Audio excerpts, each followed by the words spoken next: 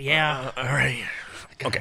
I'm going in this cold turkey. Okay. It's weird, man. All right, we're just gonna we're gonna do something. We're just gonna go off our cuff. We're just gonna, how much knowledge we didn't write any notes or anything, but we're just gonna talk Right. about this movie. What would we like to dedicate it to? Oh, who should we dedicate it to? We could.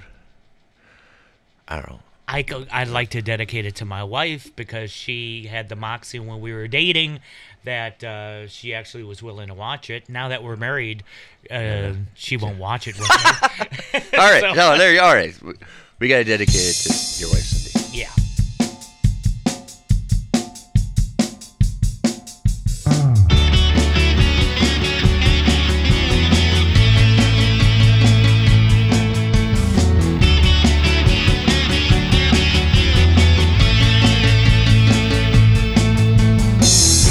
These empty spaces tell us to go. Okay, we're back on the St. Paul Filmcast. I'm Nick, I am Dan. and Dan's returned. So of course we're gonna talk about some wonderful old classical movies. Yep. And we decided we were gonna pick one of your favorites, which is Excalibur. Excalibur. And when I was a kid, I always loved the King Arthur saga Yeah. and all that. And in the early 80s, there was kind of a resurgence of fantasy films that were coming out. I Yeah. don't know if it was because of the popularity of Dungeons and Dragons Yep. that was hitting the scene at the time. It could be. But all of a sudden, there was Sword and the Sorcerer, and Disney was doing Dragon Slayer. Yeah. And you had Excalibur, which has there were other films that came out prior to that, like Star Wars, which relies heavily on the Right. Arthurian cycle. Do you think it started? I Think think their it did. Star Wars started the rejuvenation. I think Star Wars did, because Yeah. in Luke Skywalker you have a young Arthur, and then you have Obi-Wan Kenobi, obviously as Merlin, Right, yeah. who is, kind of this father figure who is also his spiritual guide with the Force. And I think that it was an easy jump to go from Star Wars to Excalibur. And this is 1981. Yes. It's summer. Did it come out this summer? Summer of 81, and it's interesting because John Borman initially didn't want to. It wasn't that he didn't want to, it's just that he got all the sets and all the this area that he rented out in Ireland to film because he was planning on doing a live action Lord of the Rings. And that's the really cool thing about it. So he had all the sets, he had a script, he was all ready to go, and then Ralph Bashki beat him to the punch and made the animated Lord of the Rings. Oh, right. Yeah. So. And so when you watch Excalibur, Yeah. a lot of this, you have the castles, everything, the backdrop, the armor. You, to a certain extent, you have to think to yourself, this was planned for Lord of the Rings.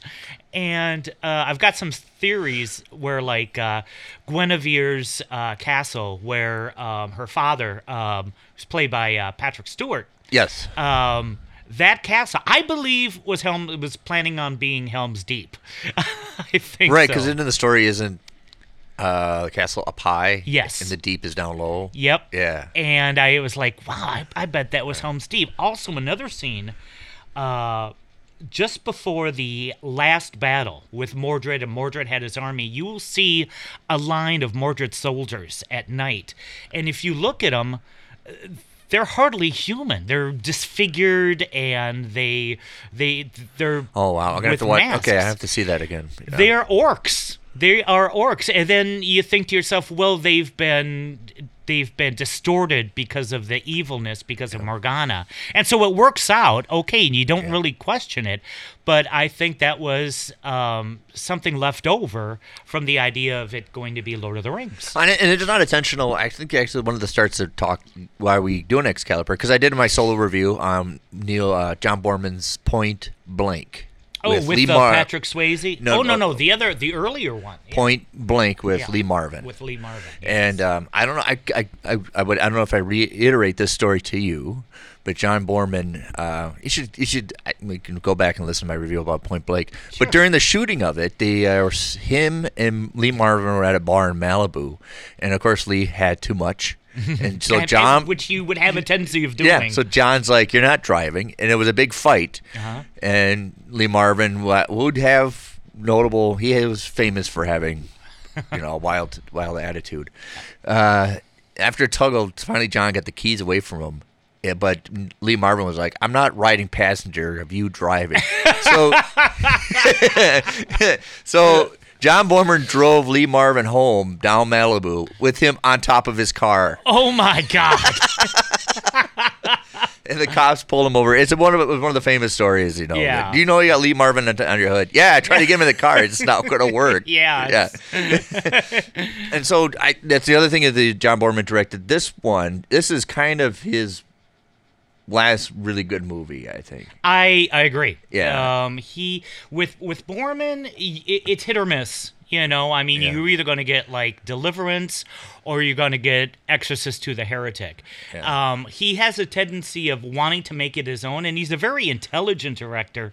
Once you realize, or Zardoz, Right. he's none of his films are boring. There's always something going on with them. And I would say all his characters, especially like Point Blank and Deliverance, they're way over the top. They're Yes. highly exaggerated. They are, and Deliverance is an excellent film, and he even with Exorcist II the Heretic, he could have easily have made just a rehash of The Exorcist, and I think actually that's what the audience was expecting. Right. And they probably would have loved it. Most slasher films, or if that, it's not a slasher film, but most horror films can kind of have a tendency of kind of more of the same. Yep. But if you watch Exorcist II the Heretic, even though it didn't do well, it's not for lack of trying to be original. It Right. does try to be original. And that's Borman. I said, Well, it's kind of I regard him a little bit of a. He'd probably be regarded. We talked about in our prep that he'd probably be regarded as a journeyman as a director. But there are some well-established things he did in movies that. Yep. And just nobody would ever. He would do things that nobody else would do, like bring French New Wave into a noir story, like Point Blank. Yeah, he's a very intelligent man, Yeah. and the thing is a lot of directors, when they saw Excalibur, they thought, well, this is like a high school production. They're all stilted and they're all saying their lines straight. And, well, you have to take in consideration that these are very good actors. You have Nigel Terry, who, has done Shakespeare, and you have, Helen Mirren is in it, and Patrick Stewart, who also was from the Shakespeare Company. And, Williams, what was it? Nicole Williams, who plays Merlin. These are very, very good actors.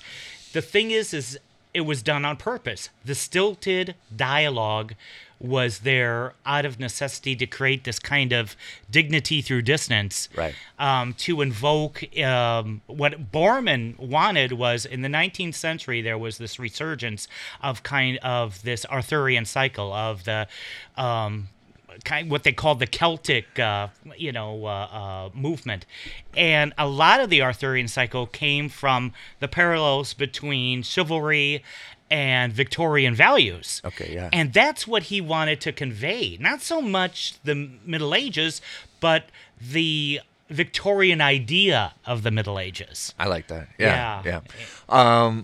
It's for a sweeping epic. There's a lot, and I watched it. God, I completely forgot why. I did see it before, but it's nice that I watched it again for this. Yeah. There's a lot more intimacy than I thought there was. There is. I thought it'd be more. When you see, we're going to do Excalibur, but I thought it'd be more sweeping epic. There's a lot more intimate moments than you would imagine. It's true. It does. It's a lot of close-ups, a lot of dealing with the characters, and because even when you get the Lady of the Lake, it's very it's almost like a pond. Yeah, right. That's true. And you got that double reflection where you see her. Yeah. And there was a friend of mine that had a very big problem with why are they using Wagner's music? Well, that also conveys that idea of nationalism and Victorian, because Wagner was from the Victorian era. It was to tie in with that kind of 19th century idea of what Arthur was, right? As a figure. And I thought it when I was a kid. I didn't have these lofty thoughts. I just thought, oh, this is good. I mean, the sword fighting is awesome, and and all that, and I just enjoyed it. Now, my friends were kind of torn between it. Some thought it was boring. Some thought it was just the greatest thing in the world. I was, part of the latter. Thinking it was the greatest thing in the world. It didn't get all that celebrated. It got like lukewarm reviews. It was mixed. I think people, it's kind of cultish. The people who love it are not heavily movie critics, but there's people that are very geeky who love this movie. Yeah, there's definitely a fanboy base for Excalibur. Yeah. And when you look at the other fantasy films that came out that time, Dragon Slayer is very good. Sword and the Sorcerer is useless. Beastmaster, I think David Carradine did a couple of cheapos. Conan. Was that a little bit later? Yeah, it's a little bit later. It's Conan, the first one that was done by John Milius, I think is on par with Excalibur, maybe a little less. But I think out of that ilk that came out during the early 80s, I think Excalibur is one of the best. So the rejuvenation of fantasy, and usually I think John Boorman always wanted to do King Arthur. He wanted to do something like this. And finally, I think he got so exhausted doing this movie that I think after a while, he didn't make very many movies after this. No, he didn't.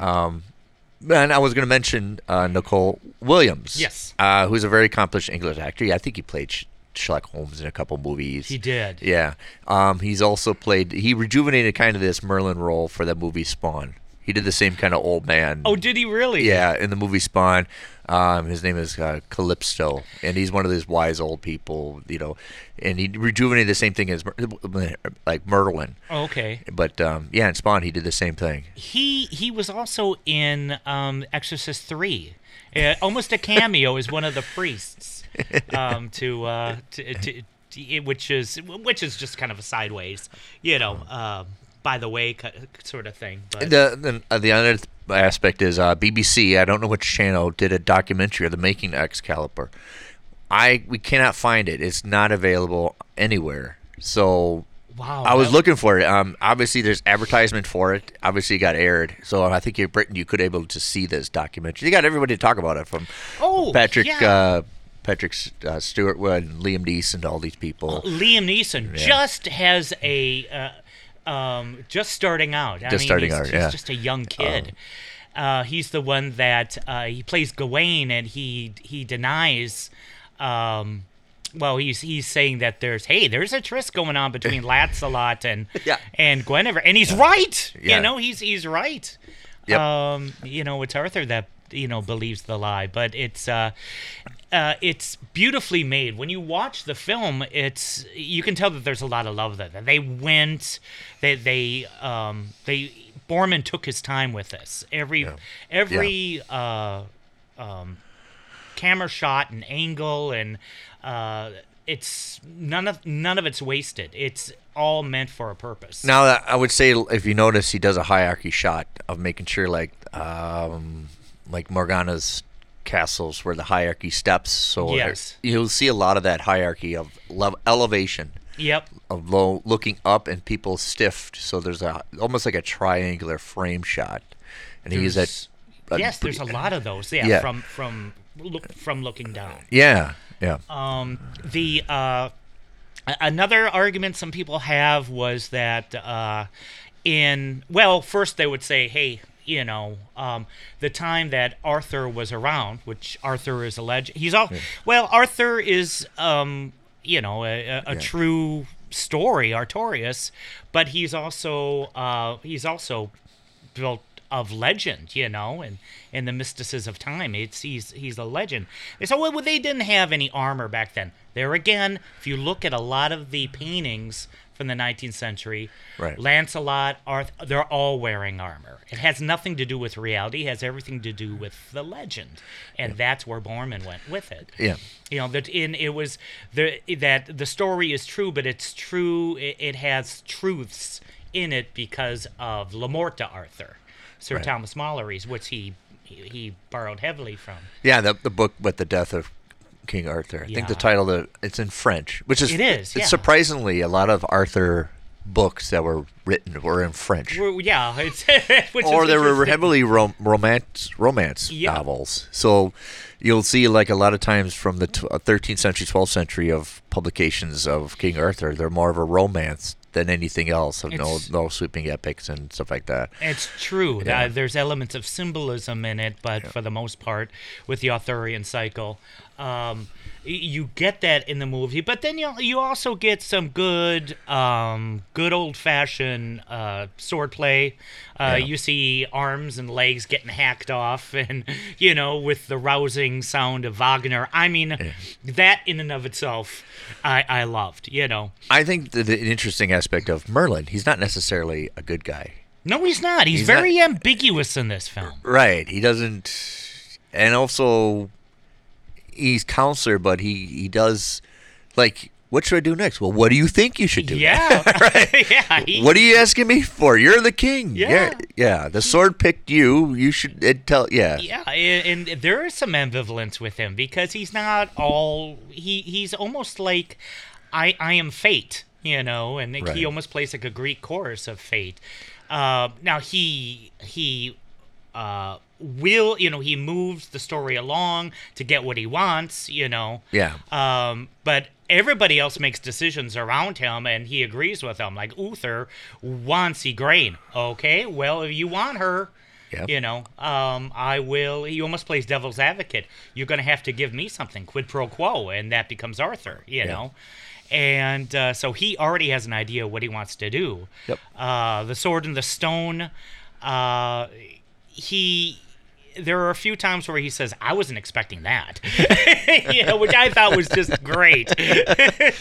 What's this? When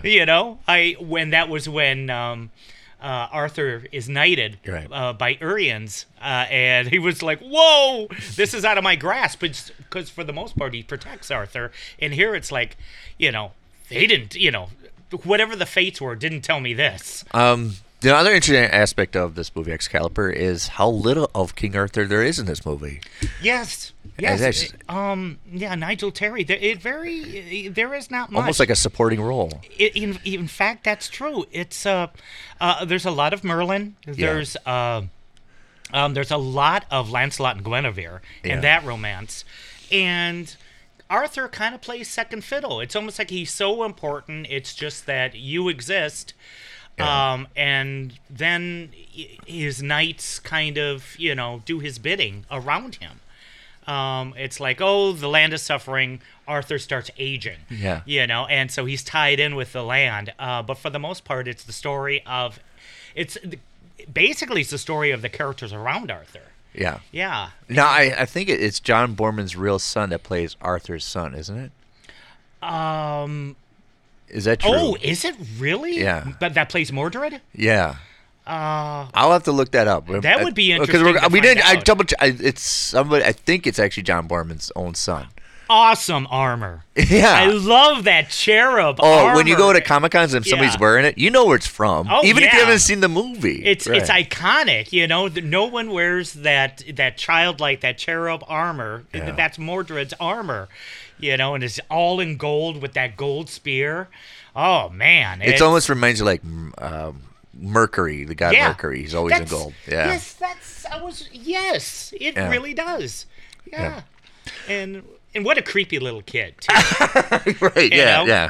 His dad, they wheel his dad out. And Yeah, I then- know. I know. And, you seek the grail, then follow me. Yeah, and then he has all the knights hanging from the tree. Right. Yeah.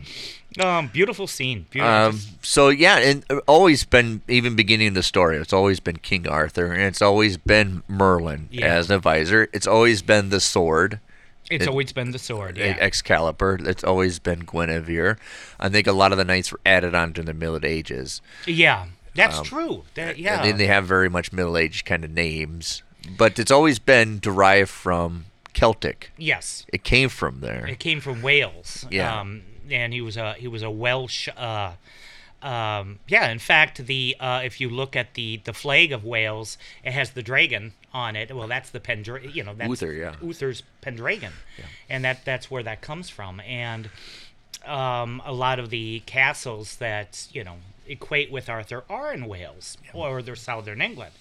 And it's interesting how through time, historically, the kings of England actually kind of took almost as their mascot the story of Arthur, which is really interesting. Yeah, and I was going to tell you, like, when House of Tudor, when the War of Roses was over and the Tudors took over, they were so worried that they're taking over the kingdom that they were going to, their credibility was shot. They didn't think they had enough they didn't have authorship to do it. So they commissioned all these works for King Arthur. Henry VIII. Yeah. Okay. These lavish paintings, republications of stories and research. Which gave this great resurgence of Arthur. Yeah. And it's and even to this day that happens, Oh yeah, we're getting another one this year. We're getting another Arthur? Yeah, I think so. Well, Lord, because we had one. Guy Ritchie did one, right? Yeah. Well, and that's why I said when Guy Ritchie's came out, each era deserves the Arthur it gets, and my favorite, even to this day, is Excalibur, and I love Arthur films. The King Arthur that came out in the 90s. The Clive Owen one. They try to get as realistic as possible, where he's a Romanized soldier. It was okay, but it missed the magic of Excalibur. Excalibur had that magic and a little bit of cynicism along with it too, because it's not a happy story.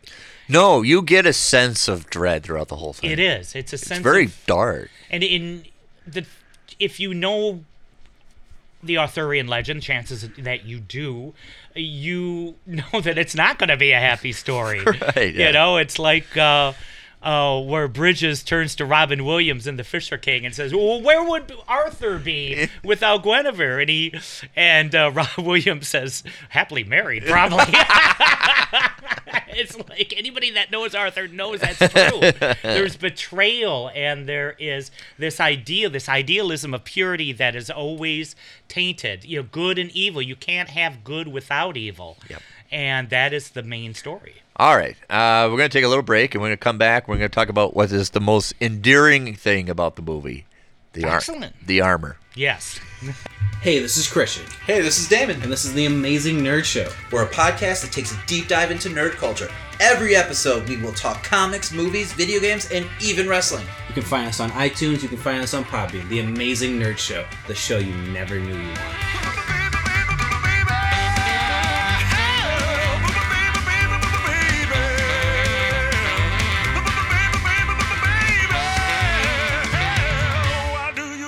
So bad.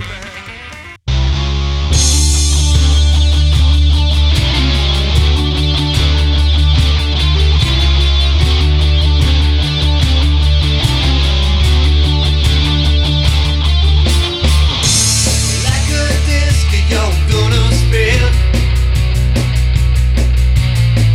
All right, so the armor is probably the most notable and probably the most endearing quality of the movie. Yes, and the thing is that there's a lot of symbolism in that too. If you notice in the beginning of the film, all of the armor has a black tint to it.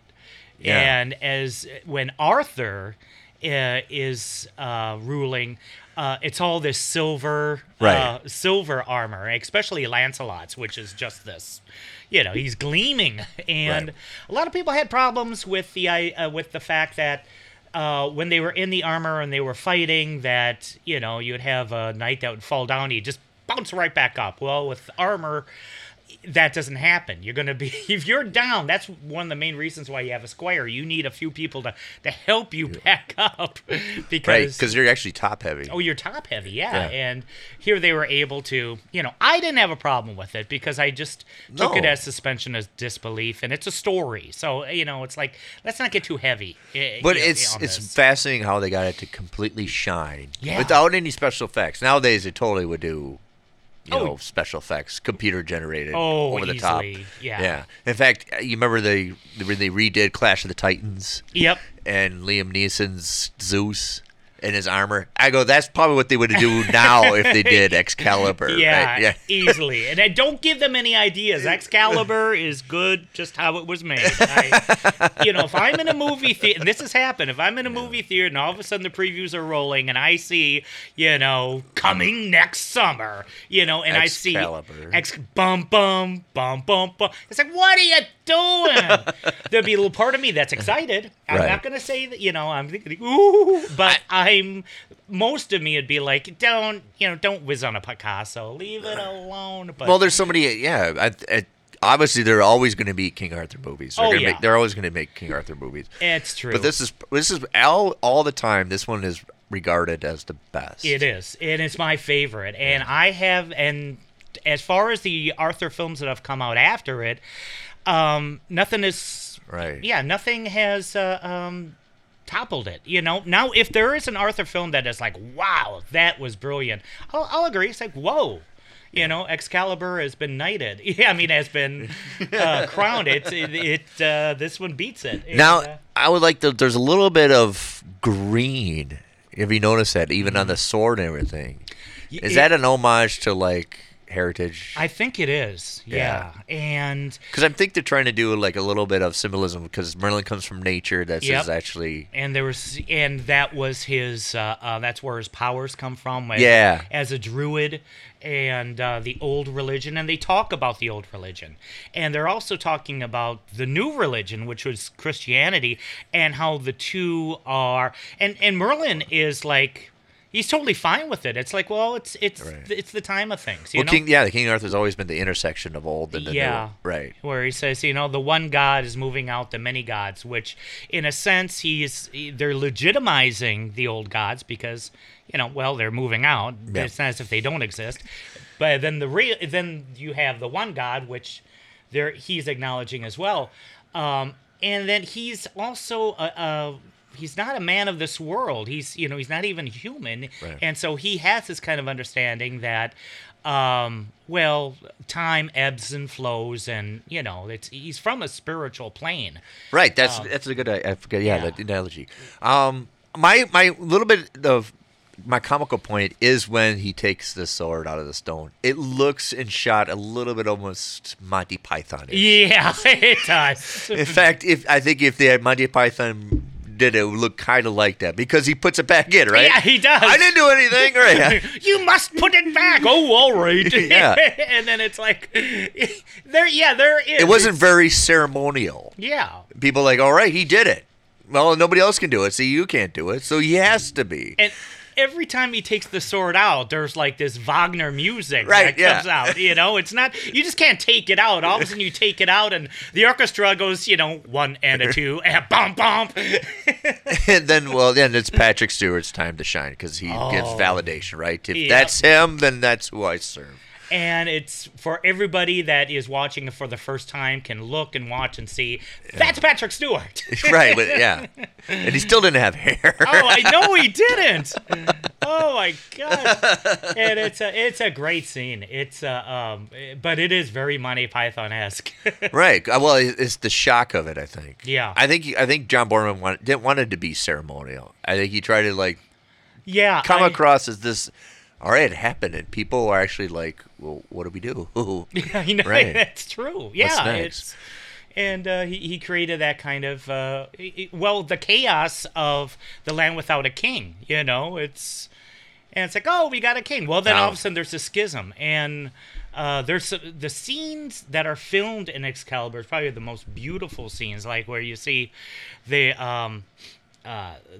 knights going over, and they're riding their horses with the flags and the banners, and there's the music of Carmina Burana is playing, Carl Orff's, right, yeah, and they're underneath the shroud of apple blossoms as they're almost raining on the knights. It's a beautiful scene. It's like, my God, you just you feel this nationalist spirit, and it's just something.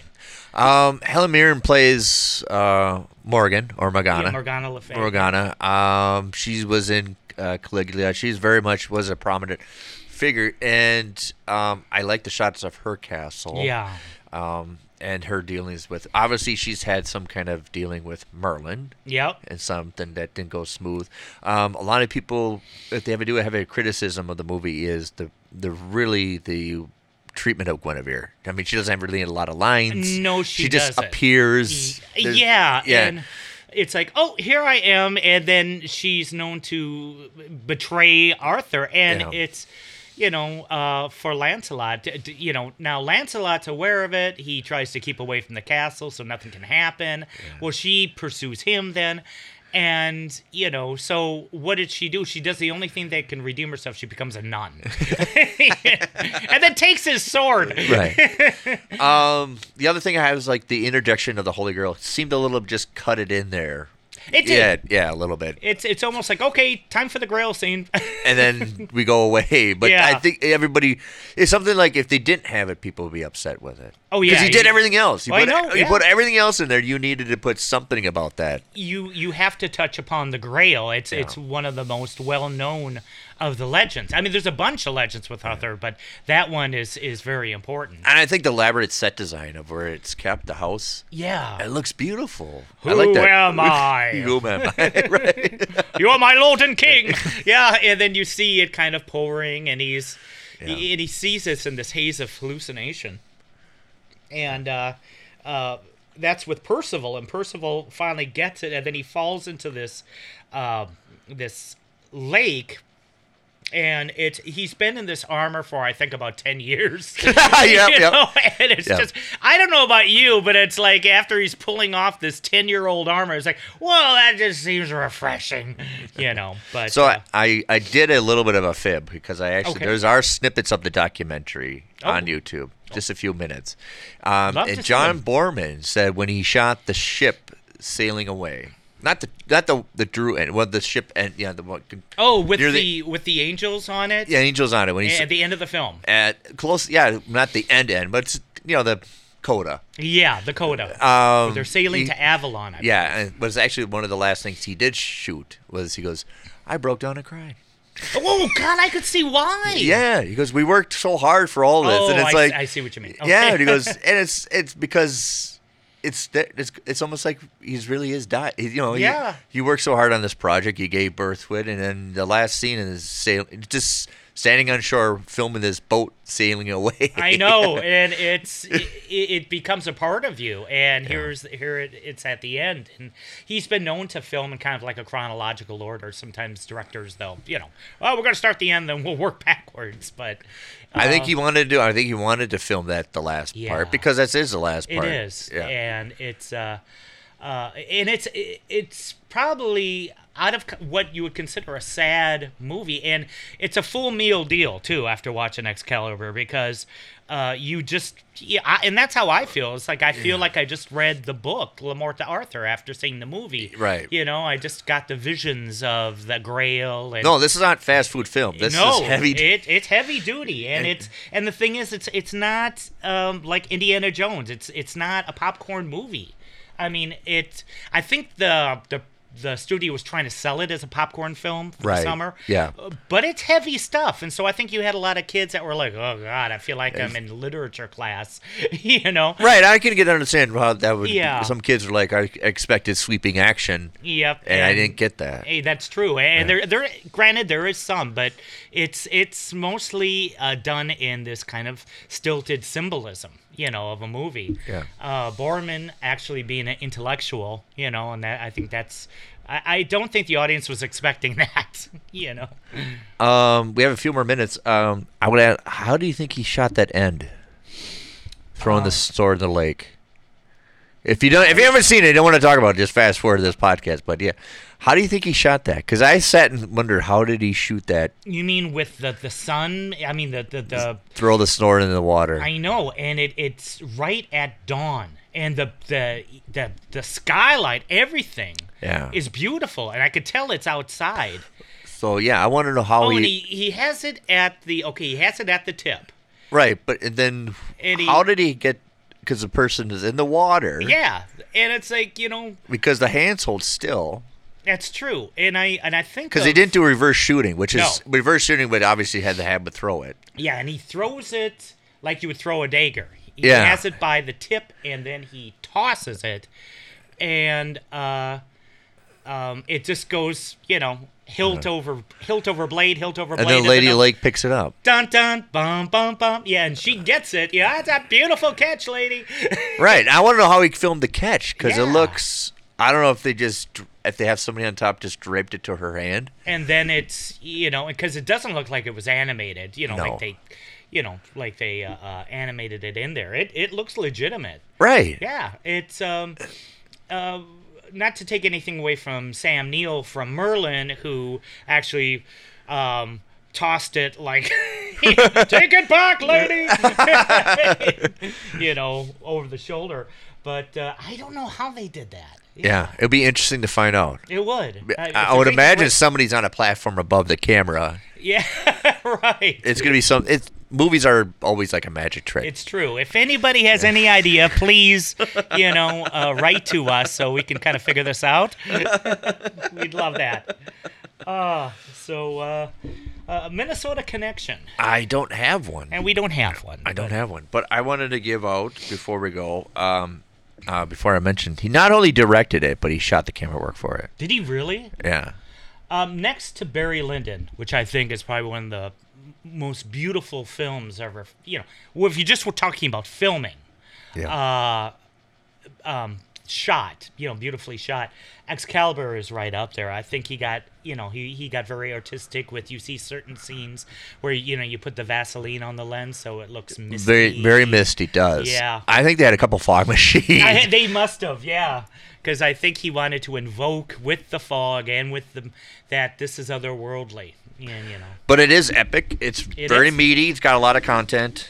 Definitely not something that you could just quickly digest. Yes, and it's unfortunately the Arthur films that we've had after Excalibur. People could say, oh, it's plotting, it's whatever. We have not had a movie so poetic about Arthur than Excalibur. I think you were lucky because you were a kid. From Yeah. 76 to 85, you just got bombarded with I know. great movies. We really did. I Yeah. mean, it's you think about that. Just stumbling along. I remember going to Fargo Theater with my brother and happening to see Star Wars and just being just dazzled. You don't move after you see that movie. and it just kept on coming. Superman, Raiders of the Lost Ark. My generation got spoiled. It did. It just bombarded with epics. Yeah. All right. Well, that's the end of the podcast.